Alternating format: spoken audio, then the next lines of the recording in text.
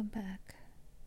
I'm going to be reading more from Left Behind to help you relax and fall asleep. Dr. Stewart, he's back, Nina said.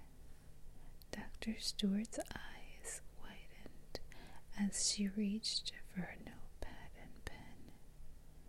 Please help me, Nina said under her breath. Is he outside right now? Dr. Stewart asked. Nina shook her head and said, I don't think he is. I came here alone, but I don't know if he followed me. He is staying at my place, Nina said, biting her bottom lip.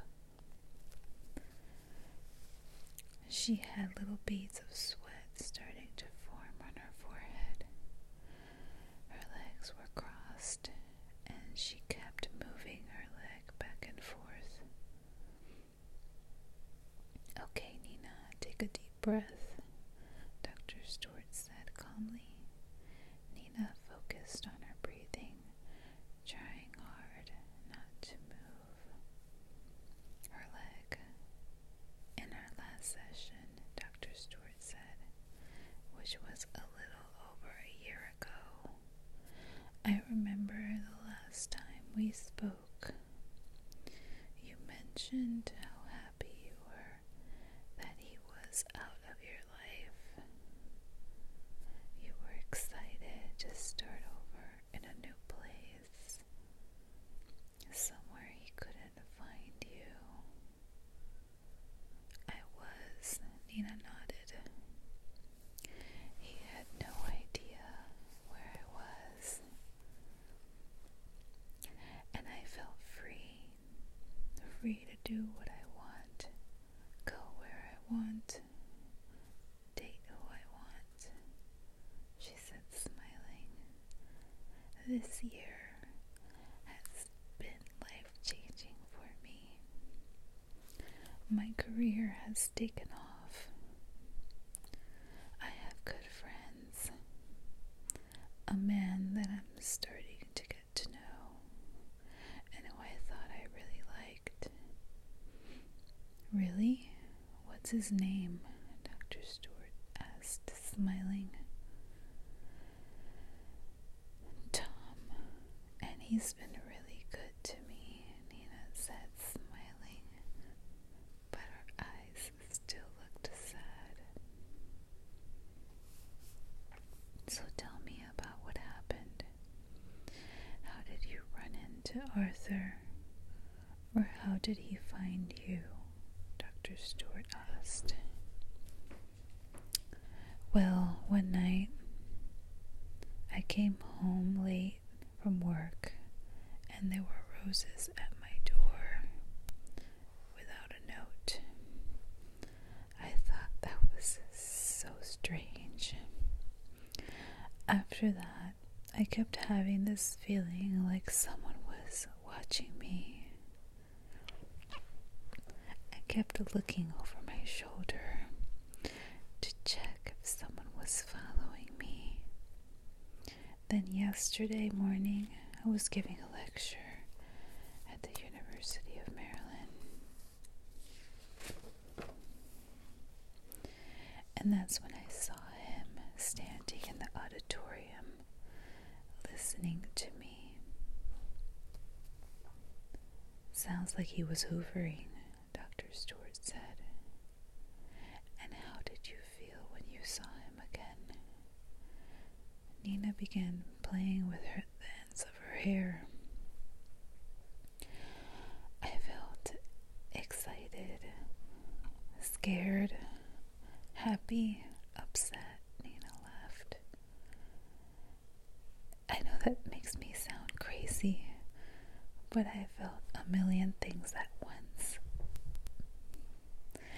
The weirdest part of it all is that I feel so comfortable around him, which makes it so confusing. So what are you confused about? Dr. Stewart asked. Nina shrugged. What did he say when he saw you? Dr. Stewart asked.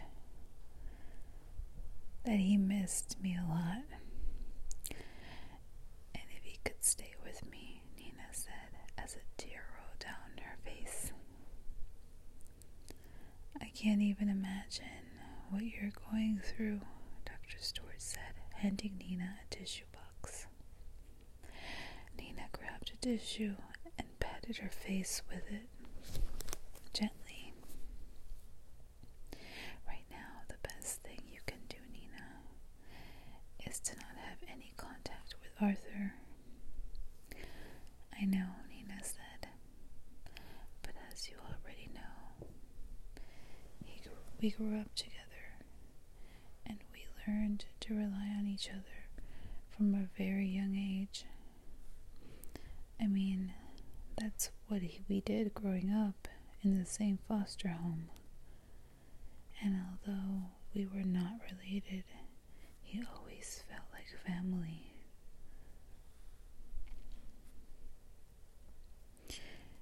He protected me. I remember one night, one of their friends broke Arthur's nose. Arthur caught him trying to touch me while I was sleeping. He stopped him from doing anything to me, Nina said, laughing quietly to herself. Dr. Stewart nodded and listened. I never would have made it without him. I don't think I ever told you this, but our foster parents left us alone for at least over a week. How old were you when this happened? Dr. Stewart asked. We were both around 14, I think. It was around the time that they were doing way more drugs. And they must have gone to a friend's house and forgotten to come home. But Arthur made sure I was safe. He bought us food and made sure we went to school so no one would find out. We were very careful at school not to tell anyone because we didn't want to be separated. I understand, Dr. Stewart said. Is this around the time when it started? More or less, Nina answered. He started following me around at school, and one day got in a fight with a boy that asked me out. That's when I knew he liked me more than just friends. And then one night we were alone and he kissed me. Did your foster parents ever suspect anything? Dr. Stewart asked.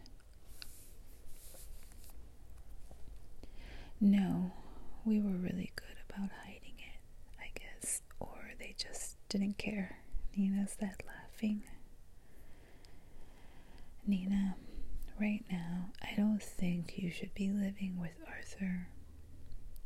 And it's important that you make it clear to him that he can't stay, Dr. Stewart said.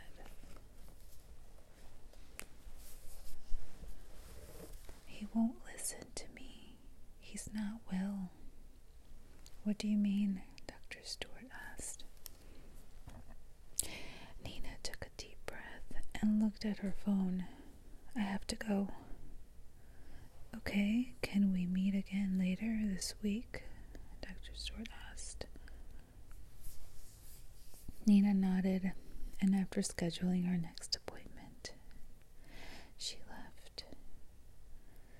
As she drove home, she rolled down the windows to let the fresh air in. Her car still had that new car smell, which she liked. She arrived at her apartment and opened the door.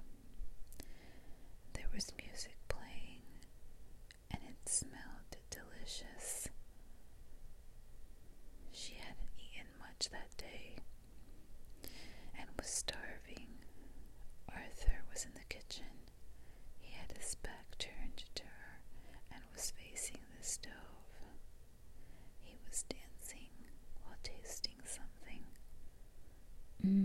"This is good," he said. "Arthur," Nina yelled. "Oh, hey," he turned around with a big smile on his face. "You have to taste this," he said, scooping some of the arroz con pollo on a large wooden cooking spoon and blowing on it gently. Brought it over to her. "It's perfect. I haven't had this in so long. I knew you'd like it."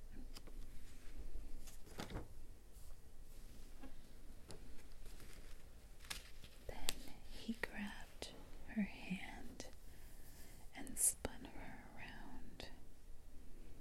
Nina started laughing and said, "I haven't heard this song in so long." He was playing an album by Jose Jose.